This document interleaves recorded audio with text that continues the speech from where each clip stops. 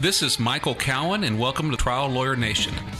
He helps us pan for the gold inside ourselves. You need to have grit. I mean, a lot of this is grit. I feel like I've been made a better lawyer. They're talking about something that's real to them. You have to be really careful not to be Goliath. They saved a bunch of lives and changed society forever. But let's just begin the conversation. Welcome to Trial Lawyer Nation, your source for guidance to win bigger verdicts, get more cases, and manage your practice. And now, here's your host, noteworthy author, sought-after speaker, and renowned trial lawyer, Michael Cowan. Today on the show, we have a lawyer, Paul Byrd from Little Rock, Arkansas. Paul is a specialist on how you can talk to conservative jurors, and all of us around the country have to talk to conservative jurors, whether you're in red state America or blue state America. There always are going to be some conservatives on your panel. I listened to Paul give a talk at the AAJ conference in Denver and thought, man, I'd like to learn more about that. You know, what is it that liberals and conservatives, how do they think differently? What are the common values that we have that we can tap into to communicate our clients' stories and to get justice from jurors on the conservative side of the spectrum? Paul has a lot of great ideas, and I hope they're helpful to you.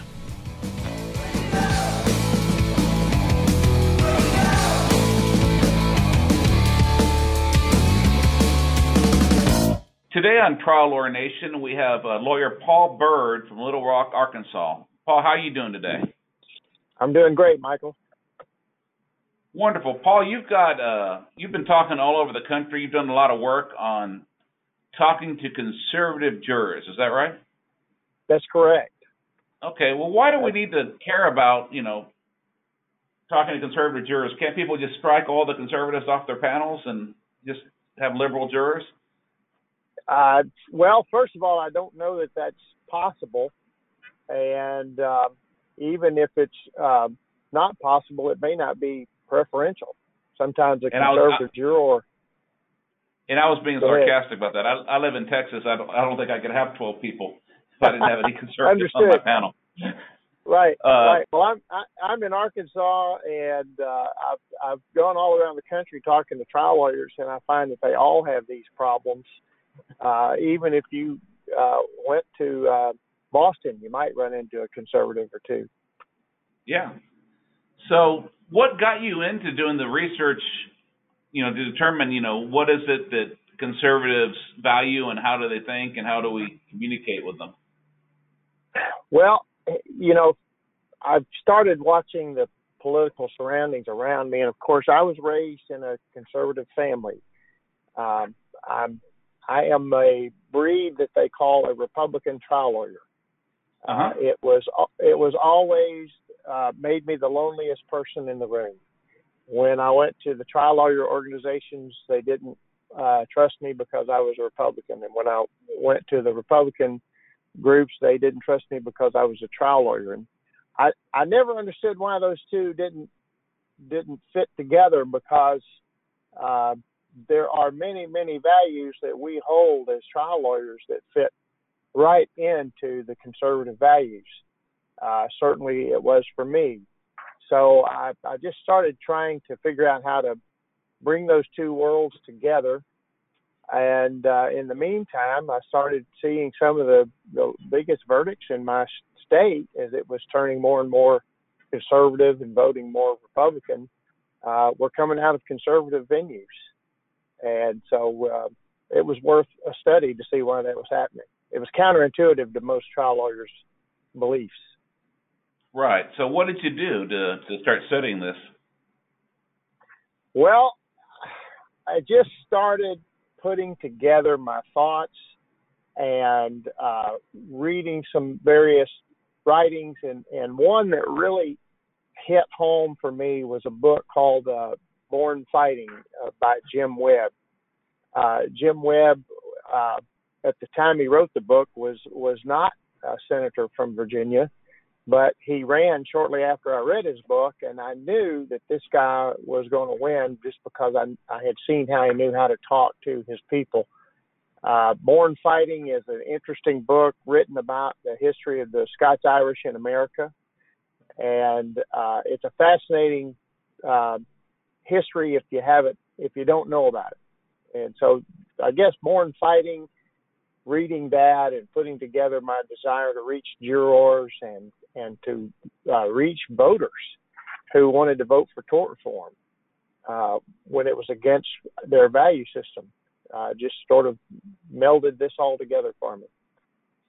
And so you said that book, Born Fighting, is about the Scots-Irish. What's the relationship between, the Scots-Irish wave of immigration and the conservative movement in America? Yeah, it's to try to shorten the story down as much as I can.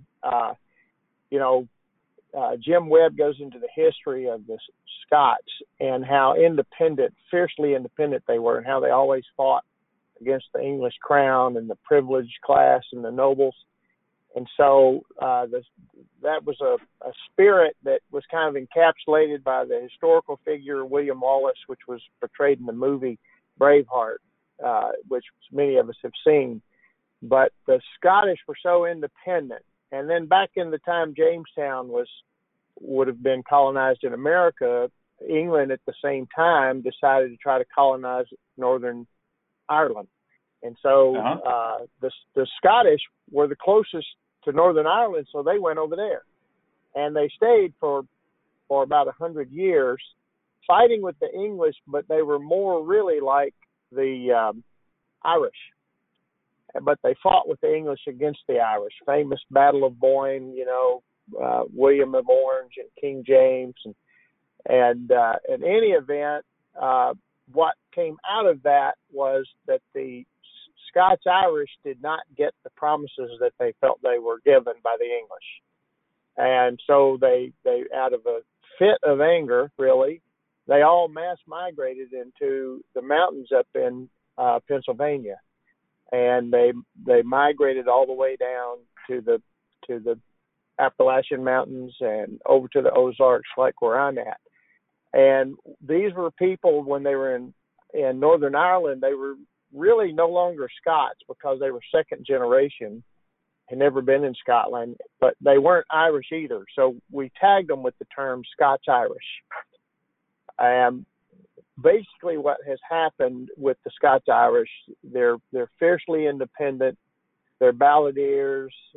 They lived in the mountains. They weren't quite like the English that lived on the coast. The English that lived on the coast like to have their government organized from the top down. They like to have their towns built on squares. But the Scots-Irish up in the mountains lived more just kind of with their own families and fought like in the pioneer days. They fought in the wilderness. They hid behind rocks and trees and fought that way. And so the Scots-Irish, as time went on, became the Appalachian Hill people, the mountain people. And in the 1930s, when Prohibition hit, they became your whiskey makers, your moonshine makers. And, of course, they started driving fast cars to get away from the revenuers. And that sort of led into race car driving and NASCAR. They were always balladeers. That's kind of where country music comes from. And in the 30s, when times got so hard, they took what, Steinbeck wrote about in The Grapes of Wrath, where they went to California to get jobs. If you look on the map in Bakersfield, California, that's full of what we call Arkies and Okies, Arkansans and Oklahomans that mass migrated out there, Bakersfield is a red circle on your political map. Yeah. And so they tend to be conservative. In the 50s, we got into what's called the Hillbilly Highway. They had to go north to get jobs. Folks from West Virginia might have gone to Akron, Ohio for the tire industry. Folks in my area up in Ozark Hills, they went to Chicago for the meat business. They went to Detroit to make cars. So what Jim Webb is saying is that this culture of the Scots-Irish sort of went out into our country, and they were very assimilating. They didn't really care what nationality you were as long as you held their mores and beliefs. And Right. I guess for me, I didn't know that I was like a fish swimming in water that didn't know he was wet. I just didn't realize when I read his book, I realized that's my people. That's what I was raised around. People that would climb a pine tree backwards just to fight a buzzsaw, very stubborn, independent-minded people. And so I was fascinated with his thought that this culture has sort of infiltrated our country. If you like John Wayne movies and NASCAR and country music, you might have been influenced by that culture. Yeah, and it would seem to me the Republican Party has moved, over the last few decades from more of a country club elite to more of the Scots-Irish, kind of movement conservative or. Yeah, here's the way I've always diagrammed it. I really consider it like a Venn diagram. If you can picture a Venn diagram in your head, and you know how the circles in a Venn diagram kind of overlap. The top circle is the money circle. Now that's the physical conservative. But at the top of the circle are we want to make money people. And they wouldn't care. They'll be Democrats, they'll be Republican, whatever it puts them in position to make money.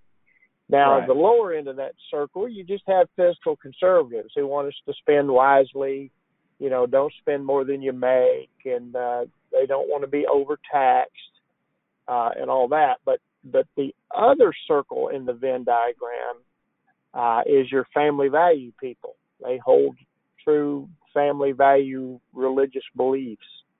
And then over in the other circle I put over to the left side are the libertarian values. And those were values that the Scots-Irish were steeped in, to have smaller government, more local control, lower taxes, Second Amendment rights, all of your Bill of Rights are important to them. So that's sort of what has happened in the top molecule, the money molecule. Learn to talk to the family value people to keep them bound up to the molecule. And of course, they had a natural affinity with the libertarians because they liked less government and regulation and less taxes. It was a natural fit. But truly, the people in the family value circle and the libertarian circles are not motivated by money. They are motivated by their values, and quite often in the voting booth, they may go vote against their pocketbook, whereas the people up in the top circle, they never vote against their pocketbook. And you said, there are often common values between the values that we need our jurors to have, or that we should have as trial lawyers, and the traditional conservative values. Can you tell me a little bit more about that? Sure. That's absolutely correct. If you walk into a courtroom with a client, you're telling that jury that your client's life is special, was precious. And you're telling that jury that somebody committed a wrong. There's a right and a wrong. Here's the rule. We call it rules of the road. And here's the wrong, and it was committed. And we hold the jury that the wrongdoer should be responsible. Well, if you look into the heart and soul of the family value circle Republican, they believe that life is sacred, that there's a moral right and wrong, and that people should be responsible. So really, the family value conservative is just, their value system just fits right into what you're trying to accomplish in a jury trial. And while jurors have gotten more hardened over the years and maybe not as much sympathy or empathy, they still get angry. They get very angry at wrongdoers who don't follow the rules, who don't follow the moral right and wrong of how to go through life. And so you can reach them. The libertarian has has a belief of local control. Well, there's no better example of local governmental control than a jury of your peers. It is the essence of small local control government for a jury to decide. They believe in the rights laid out in the Bill of Rights, and one of them is the Seventh Amendment. And the Seventh Amendment is the right to a civil jury trial that our founders of our country put into our Bill of Rights in our Constitution.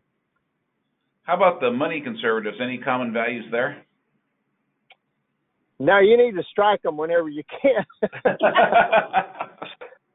So that's my friend Ken Connor, excellent trial lawyer. He followed this same train of thought. In fact, Ken was very kind and to allow me to sort of plagiarize him over the years in many of my talks and discussions. And he sort of breaks them up into blue bloods and blue collars. Uh-huh. And what he has essentially done with blue bloods and blue collars is he's taken my Venn diagram and kind of drawn a line through the money molecule, which are blue bloods, and the family value and libertarians, which are blue collars. And what Ken would tell you is that try to get rid of the blue bloods whenever you can. That's the apex employee that's head of the, maybe managing a team of people or maybe owns a company. The apex employees they're physically conservative, but they're animated by economic self-interest. They're bottom line driven, and they believe lawsuits increase the cost of doing business and lawsuits eat into corporate profits, and that lawyers and lawsuits are bad. Right. But the blue collar conservative is physically conservative, socially conservative, theologically conservative, but they're motivated by right and wrong. And the blue collar conservative should be distinguished from the blue blood, because the blue collar has the value system that really underlie the purpose of the jury system that we all work in. So if we have, at least with the blue collar conservatives, we have so many common values. Why is it you think some trial lawyers just can't reach them or turn them off? I think it's a belief that that they have been totally sold out to the idea that we're greedy trial lawyers and that they're just against us. And the truth of the matter is that what I've been trying to do is go around and talk to our brothers and sisters in the trial bar that maybe you bleed blue, maybe you're a Democrat, and this is how, but you can still reach the conservative juror, and you don't have to be afraid of them in your jury box, and you can certainly reach out to them in the political battles on tort reform. An example. Go ahead.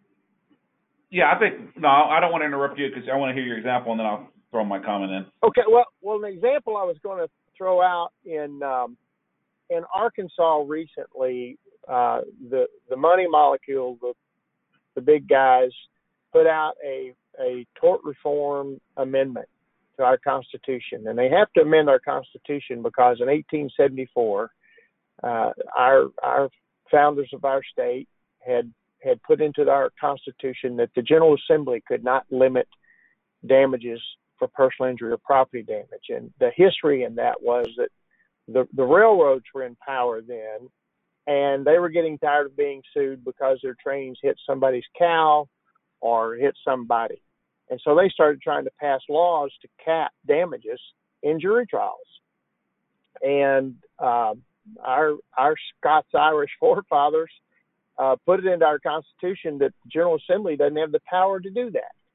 So the tort reformers in my state, back in 2017, put an amendment out to the voters to cap damages in non-economic cases, to make every case, no matter what, be only worth $500,000 in pain and suffering and mental anguish or what have you. And ironically, one of the strongest groups against that tort reform amendment was a family value group known as Family Council here in Arkansas, and they started writing letters to the editor and doing tours around the state saying that life is priceless and you shouldn't put a cap on the value of life.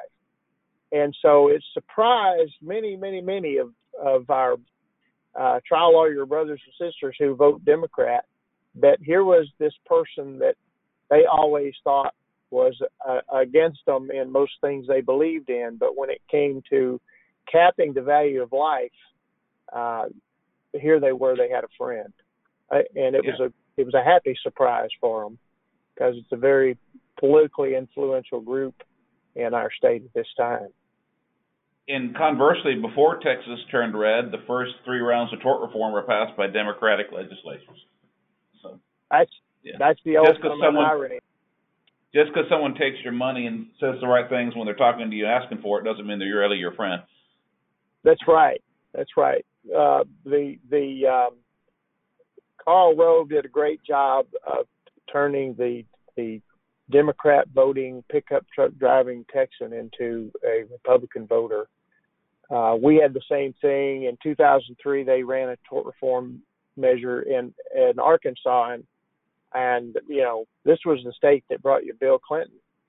It was a Democratic legislature at that year, but they voted in tort reform. Fortunately, they even then the Family Council group was against the capping of the damages, and so we've been able to hold it off thus far. You know, I think one challenge that some trial lawyers might have, and I just kind of like to get your thoughts on this, is when people live in a bubble and everyone thinks like they do, everyone they talk to, there tends to be on the left this elitist attitude that, you know, these people are just too stupid to know what their own interests are. And, you know, if any of that bleeds into the way you talk to people, they're not going to like you. Yes, I think it's totally necessary that we have to, as trial lawyers, learn their value system and understand what they're thinking and what they're doing. One of my best friends is a second-generation union member, but he is against abortion. And so he goes into the voting booth and votes against his interests all the time. And if somebody didn't know him and they kind of stereotyped him and had an idea of him, they would be like, oh, I don't want him on my jury. But I can tell you he'd be one of your best jurors. So it's, you know, it's a way that we need to all learn to start thinking. And the way that Ken Connor works at it, he has a very neat voir dire, and he will ask them in voir dire, the jury, he'll ask them, who do you think should be responsible for bearing the costs that an innocent victim incurs as a result of wrongdoing? And he'll give them 3 choices. He'll say the victim, society at large, or the wrongdoer. If the wrongdoer doesn't bear the cost, who will? Well, if you go back, should the innocent victim of a wrongdoing have to be the one that fronts the cost, or should society at large? And Ken Connor might say, you know, at hint, taxpayers. You mean for the taxpayers to pay for it, and that fits into the libertarian value system. Or should the wrongdoer who caused the harm do it? And remember, the family value people believe that, you know, right and wrong, if you do wrong, you ought to be held accountable. Some people on the left feel that it ought to be society at large and not necessarily the wrongdoer. Well, and that's the ultimate irony. I've always been concerned that if we are too strong in our socialist viewpoint, the socialist viewpoint can lead to a point where our entire world is just sort of like a workers' comp system, where you kind of get a one-size-fits-all and give somebody a little bit of a recovery and go forward. Or maybe you've gotten Medicare took care of you. Now that you're totally disabled, why why do we need to have this idea of punishment for wrongdoers? Yeah. Which I can tell you, I've always had a belief that when something really bad happens, there's really only four choices. When if a plant blows up in West Texas, there's going to be this outcry from the community and the state. Something's got to be done to prevent these kind of things. And if you don't have a healthy civil justice tort system, then the next move down, and what's going to be a strong temptation, is to create more regulations. And I tell my conservative friends, what do you have a rule that you have to be careful how far you swing your fists. We learned that in law school. And you can swing your fist, but if you hit somebody in the nose, you've committed a tort and you have to be taking care of it. Well, if you're wanting to run your business, don't you want the economic freedom to swing your fist? Just don't hit somebody in the nose. But when you get regulations, it's like, okay, you can only raise your hands up to 10 o'clock position, at one time of the day, and you can, it's very strict. So regulations becomes the next thing. I'm not saying I'm totally against regulations. I'm just saying that from a conservative viewpoint, regulations and over-regulation is frowned upon. But when you don't have a tort system, there's just this cry and scream to create more regulations. If you look at it from what I've seen on the trial lawyer point of view, is when you get too many regulations, all that ends up happening is the industry lobbyists end up writing the regulations and they become useless anyway. Exactly. They start learning how to play the regulatory system. They start learning how to put influence on the government agency that is writing the regulations, or they're enforcing the regulations. So there's nothing freer in the world than an independent jury that has somewhat outside of the influence of political process.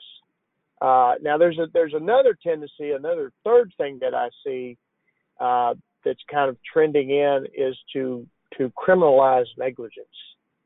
And we already have negligent homicide on the books.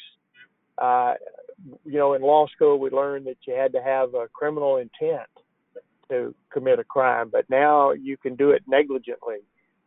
Somebody tried to put in our statutes, it didn't pass, but they tried to pass in Arkansas, if you drove too far and too long, like a truck driver, then you had committed crime.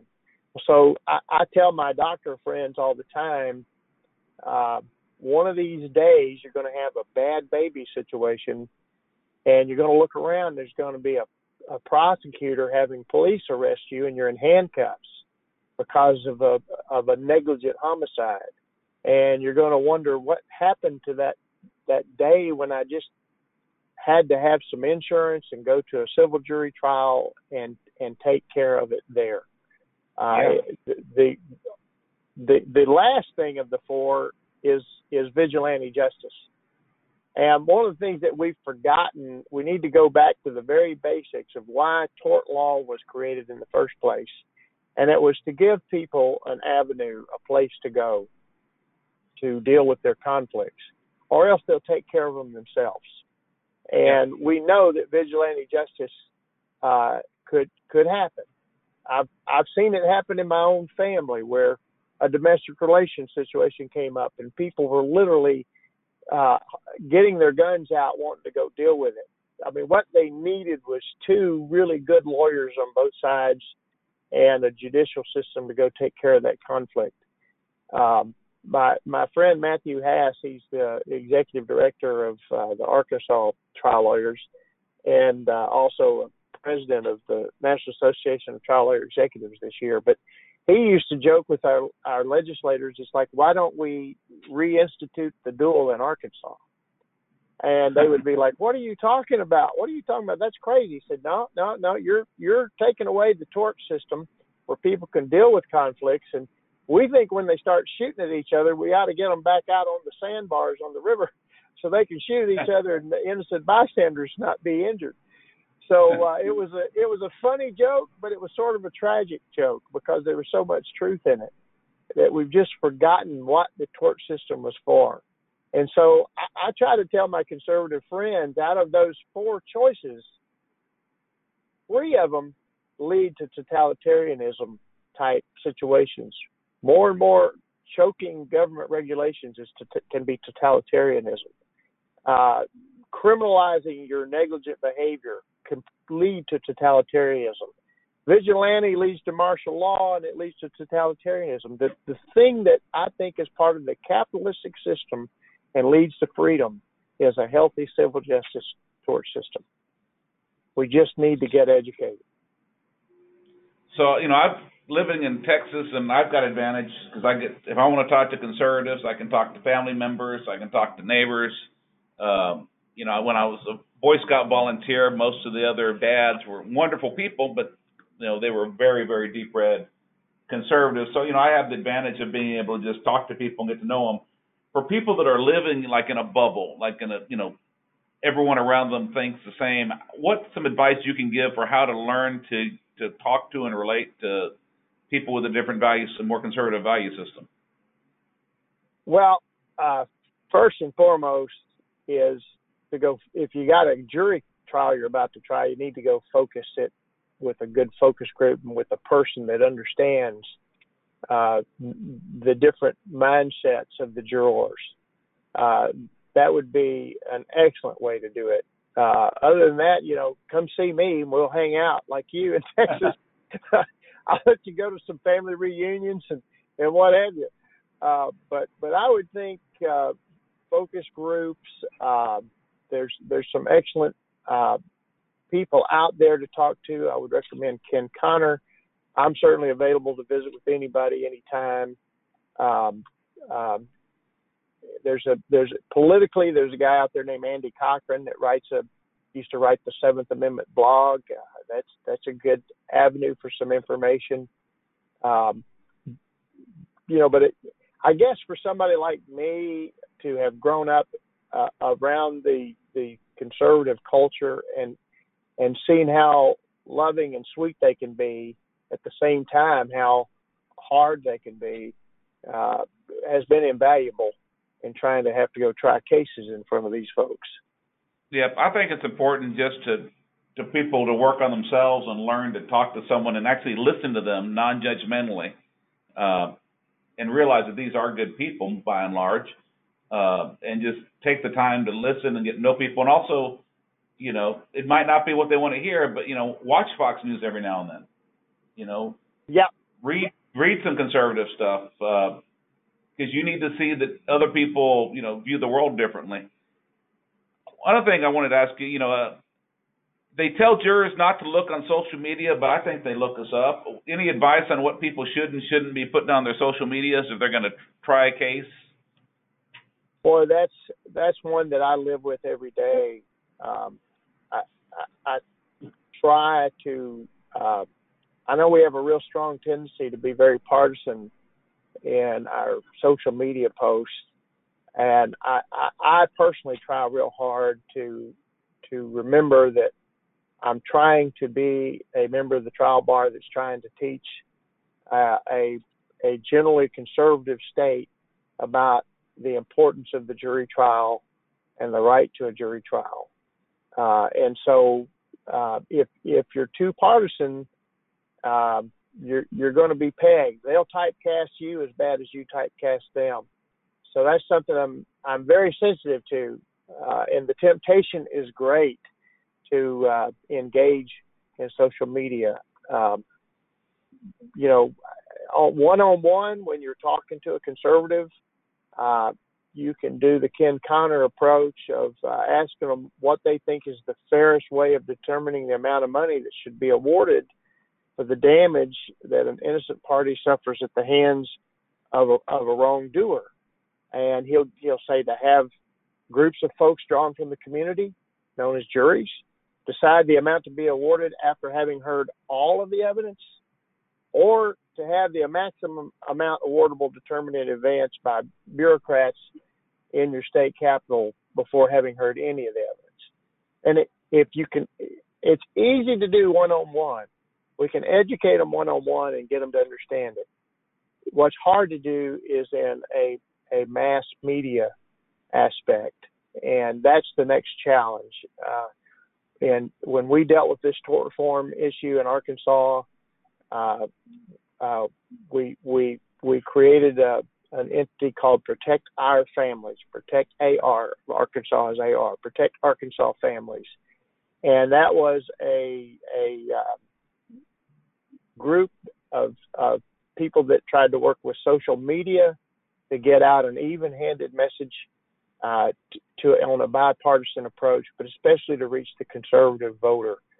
And it was amazing consortium of having, like I said, the family value people coming out saying you shouldn't put a price on life. You shouldn't put a price tag on somebody's life. But the libertarian side came out and said, we don't want a government mandated price tag on life.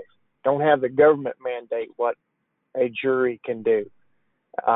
So they can be reached, and it can be done through our social media and all, but it's going to take a thoughtful approach. And I know, I think just last night I read a post by a stalwart member of the trial lawyer bar just ranting about, probably very right from his standpoint, that all the things that are wrong with the current administration. And I thought, man, that's going to be something that a juror is going to read for your next trial.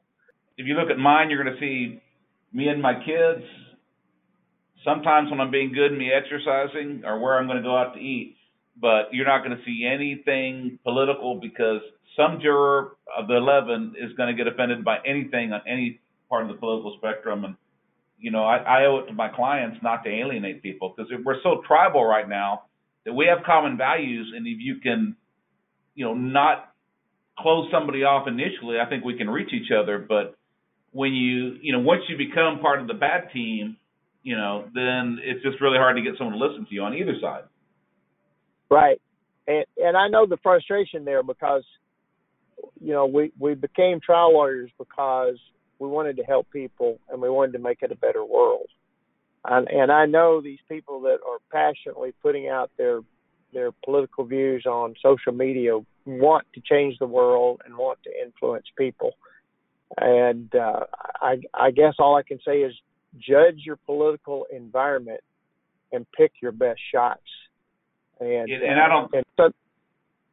I don't think anyone's views have ever been changed by the stuff that's written. I think people reinforce their own views or they get mad at each other, but I don't think there's any changing or true conversation going on social media. I think it's personally, I think it's counterproductive.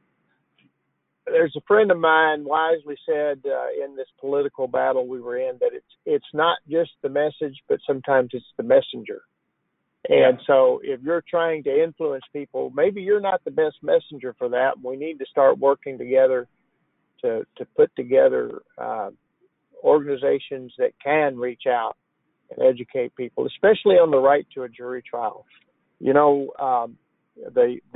Seventh Amendment was put into our Constitution, and we tell our conservatives in Arkansas that if you have a strong desire for your First Amendment rights, your freedom of speech, your freedom of religion, and you have a Second Amendment belief that they can't come take your guns, well, where do you enforce those rights?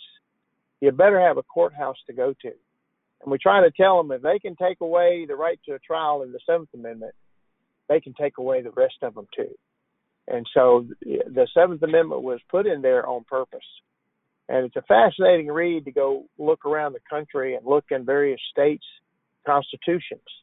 The Constitution in Arkansas says the right to a jury trial shall remain inviolate. The same in Mississippi. It was passed in 1817. Kentucky and Tennessee, 1792, 1794. At the very time that our Bill of Rights and our Constitution was being ratified, our state constitutions were being written, putting in this right to a jury trial. And so you realize just how strong that right is, and we've just forgotten, and we need to get back to seeing why it's so important. And the one that I really like is in the Virginia Bill of Rights. In Section 11, it says that in controversies respecting property and in suits between man and man, the ancient trial by jury is preferable to any other and ought to be held sacred. Now, not only is the wording significant, but the day it was passed, June 29th, 1776, 5 days before the Bill of Rights, before the Declaration of Independence was signed.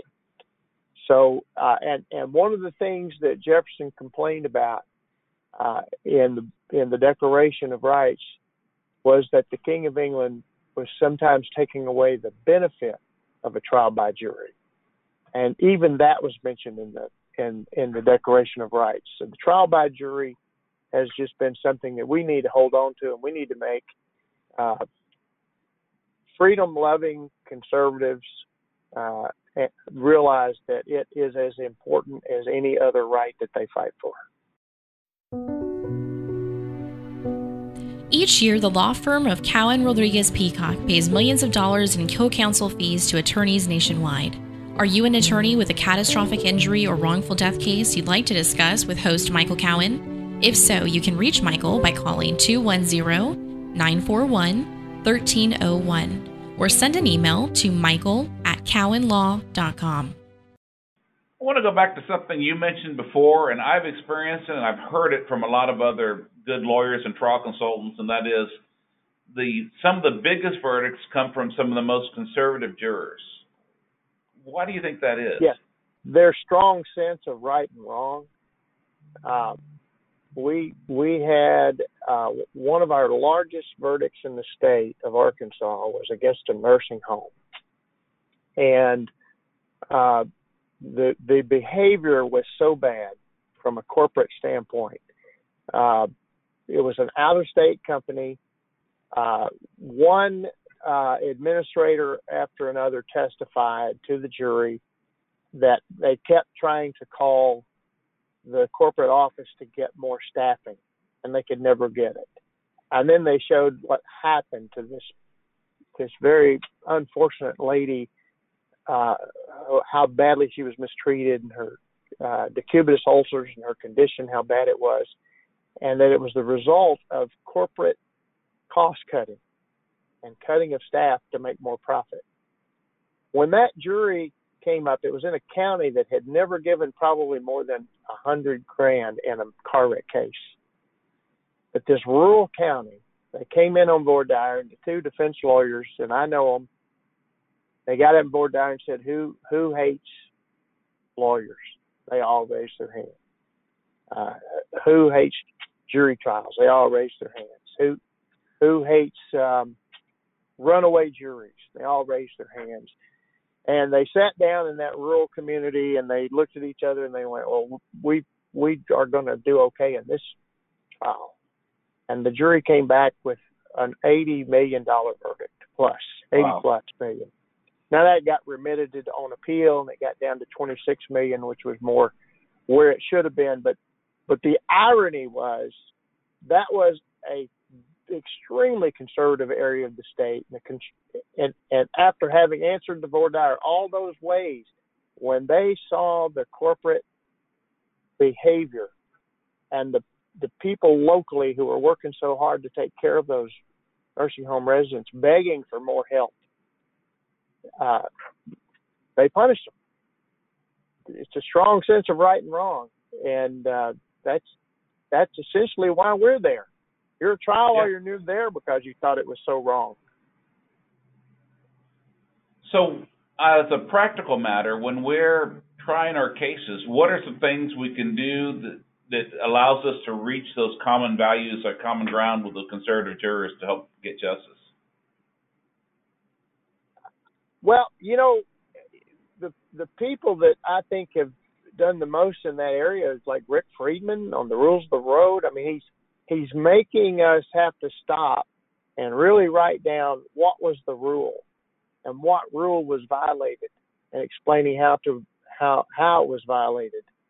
And I think that's probably one of the best things we can do. And as simple as that sounds, it's hard to do. And it takes having a focus jury. I had a case a couple of years ago where there had been some horseplay around a swimming pool, and my client had gotten pushed in the pool, and it wound up breaking his neck, and he drowned. It's a sad case. But when the facts came to me early on, he was the first one to push somebody in, my client. He was the jokester. He was the kidder. And I said, well, we've got to go focus group this. So we went to a focus jury, and it went all day exactly like I thought. They sat around, they went, oh, he was the jokester. He was the kidder. He kind of started it all. And then the person that running the focus group said, would it matter to you that the person that pushed him in was the homeowner? And oh my gosh, all of a sudden that they went, homeowner? No, homeowners aren't supposed to act that way. And the whole thing turned around. And so the next day we redid the focus jury, and we did it solely from the start of this guy was a homeowner, and we put together some of the rules that homeowners are supposed to follow, some that even the pool manufacturers and sellers put out about what the rules are for a homeowner. And once they saw the rules, the focus jury the next day found overwhelmingly for us, and we got that case resolved for the maximum policy amount there soon after. But smart lawyers were sitting around thinking about the case, and nobody had come up with what was really the rule and what really went wrong that day. And what had happened was it was a homeowner that got involved into this horseplay that is so prohibited by all the homeowner manuals that the pool manufacturers put out. So focus your jury and figure out what the rules are, because the rules of the road work, because especially in these conservative areas, because that is how these people believe. On the other hand, what are things people need to be aware of, buzzwords, behaviors, attitudes that are going to turn off or alienate the conservative jury? Wow. If you focus too much on just trying to make them feel sorry for them because it's a horrific injury, that can actually work against you. Like I said, I don't think juries are as sympathetic or empathetic as they were when I started back in the 80s and early 90s. They're hardened now. They've been exposed to so much through our media and everything else that just mere trying to appeal to sympathy is not going to carry the day. You've got to find that rule and that why that wrongdoer should be held responsible. Absolutely. So, Paul, I've heard you talk a lot. There was an article quite a while back in 2004, that kind of, I think, started you down the road of, we're approaching some of these things the wrong way, and we're looking at it from the wrong perspective. We want to talk to, conservative or value-driven people. Can you tell us about that? That's right, Michael. Back in, as you know, in Texas in 2003, tort reform was passed, and they capped medical malpractice cases at $250,000 for non-economic damages. And a year later, I'm reading the Wall Street Journal, and the front page is about as malpractice caps spread, lawyers turn away some cases. That was the headline, and it was a picture on the front page of the Wall Street Journal of a lady who was a stay-at-home mother, and she had no lost income. She had no lost wages. She had no actual damages, no chalkboard damages. She was just somebody's precious mom, and no lawyer in Texas could take her case. They couldn't afford to spend the money it takes to hire experts to bring a medical malpractice case to where their only ability to recover was going to be the $250,000 in non-economic damages that she had. And it was interesting to me that the emphasis in the article was how the National Organization of Women said this shows that the law is bad for women and what have you. And what dawned on me was that they have really missed their audience. The Texas voter that got brainwashed into voting for these tort reform caps is really the people that have the most at loss because they have stay-at-home moms in their families. It's either their wife or their mom or their sister. And to realize that stay-at-home moms have no value when there's a non-economic damage cap. What makes one lady go out and start a career and have an economic loss and a history of wages as opposed to a stay-at-home mom? And so we started emphasizing that in our Arkansas tort reform battles, that stay-at-home moms were really devalued, and it was quite a groundswell of people coming out of the woodwork saying they were not for damage caps that made stay-at-home moms have less value. To the point where the tort reformers, in their counter rhetoric, started trying to show that an economist could go out and put a value on some of the things that a stay-at-home mom did.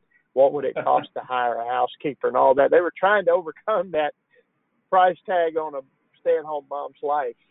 And so I think that's an important concept to get out there for everybody, but especially for our stay-at-home moms who tend to come from our family value circle. Also, words matter, and I think one of the things I've heard you say before is, we've made a mistake by using the other side's term of quote-unquote non-economic damages. That's right. I don't remember using the term non-economic damages back in the 80s and the 90s. We talked about compensatory damages. And then in the context of compensatory damages, we might talk about if we could chalkboard the medical and all that. But we didn't call them actual damages versus non-economic damages. That's the tort reform rhetoric. Let's talk about actual damages. The tort reformers kept telling the public in our state that we're not capping actual damages. We're only capping non-economic damages. And I got to thinking about that, and I started talking to my conservative friends who are non-lawyers, and I would say, well, just what are non-economic damages? Let me explain how they are real. Let's take a college-educated white-collar worker that has a desk job, and they get run over by a drunk driver, and in the wreck, it cuts off both their legs.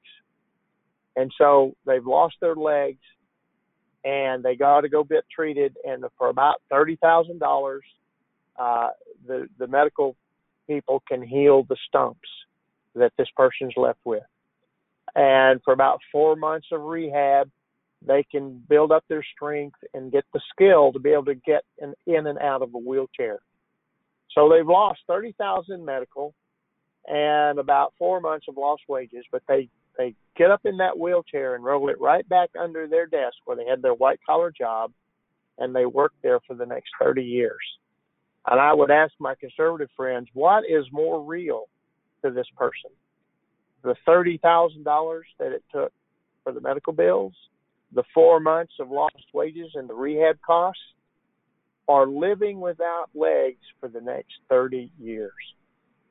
We have got to start educating the public that non-economic damages are real, maybe more real than the economic damages. We've kind of gotten lulled into it. The public kind of thinks of things they see on TV where people fake an injury and try to get money out of somebody, and it's the non-economic damages they try to that the public may think they're trying to fake. But when you put it in that sense, I once had a client from Texarkana, Texas, who looked in the Yellow Pages and found an abortion doctor in Little Rock. She came up to Little Rock and had an abortion, and she was his 29th patient of the day. Wow. Of 30. He had 30 patients. She was number 29. He was doing them about every 10 or 15 minutes. Now, if you're a reproductive rights person, you're like, sure, he had to do 30 of them because you've narrowed it down to where only fewer doctors are doing them. But nevertheless, he was probably tired. He perforated her uterus and perforated her colon. And then she went back to Texarkana, Texas. Now, the problem was that those two things are known risks of the procedure. But what wasn't a known risk was she's now home. She's embarrassed. She doesn't want to call her family doctor. She doesn't feel well. And so she's calling his clinic, and he didn't answer the call. He didn't return the call. Days went by.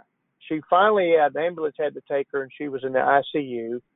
And they had to pack her abdomen with ice. She spiked 104 fevers for days. In any event, they got the fever back down, and they saved her. But she was now sterile for life. And so I tell my conservative, family value, pro-life friends, okay, what's more real? The week's worth of medical bills that she incurred in the ICU, or the lost wages for a week, or being sterile for the rest of her life because the doctor didn't have a protocol to return the calls and take care of her. So what's more real? I can guarantee you what was more real to her was being sterilized the rest of her life. Non-economic damages.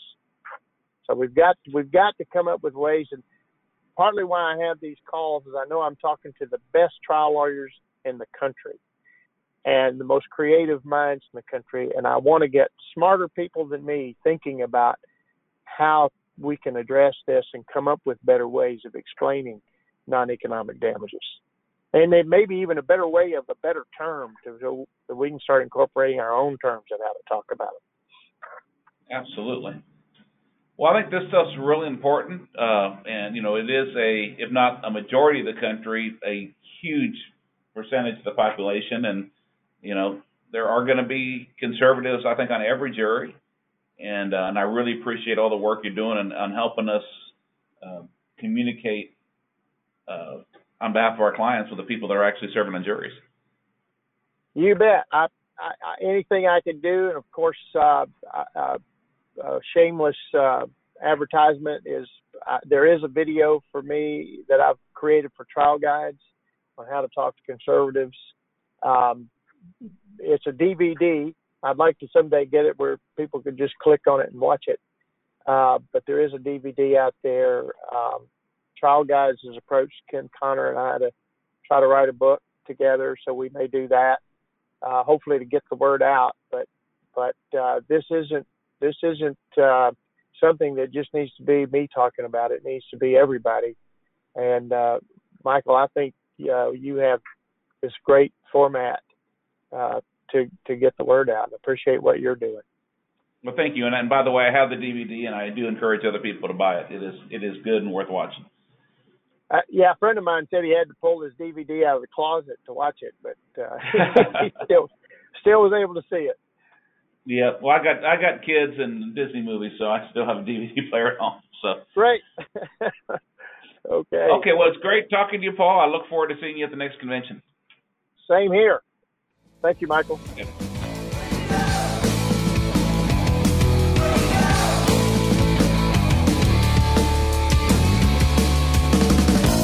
Thank you for joining us today on Trial Lawyer Nation.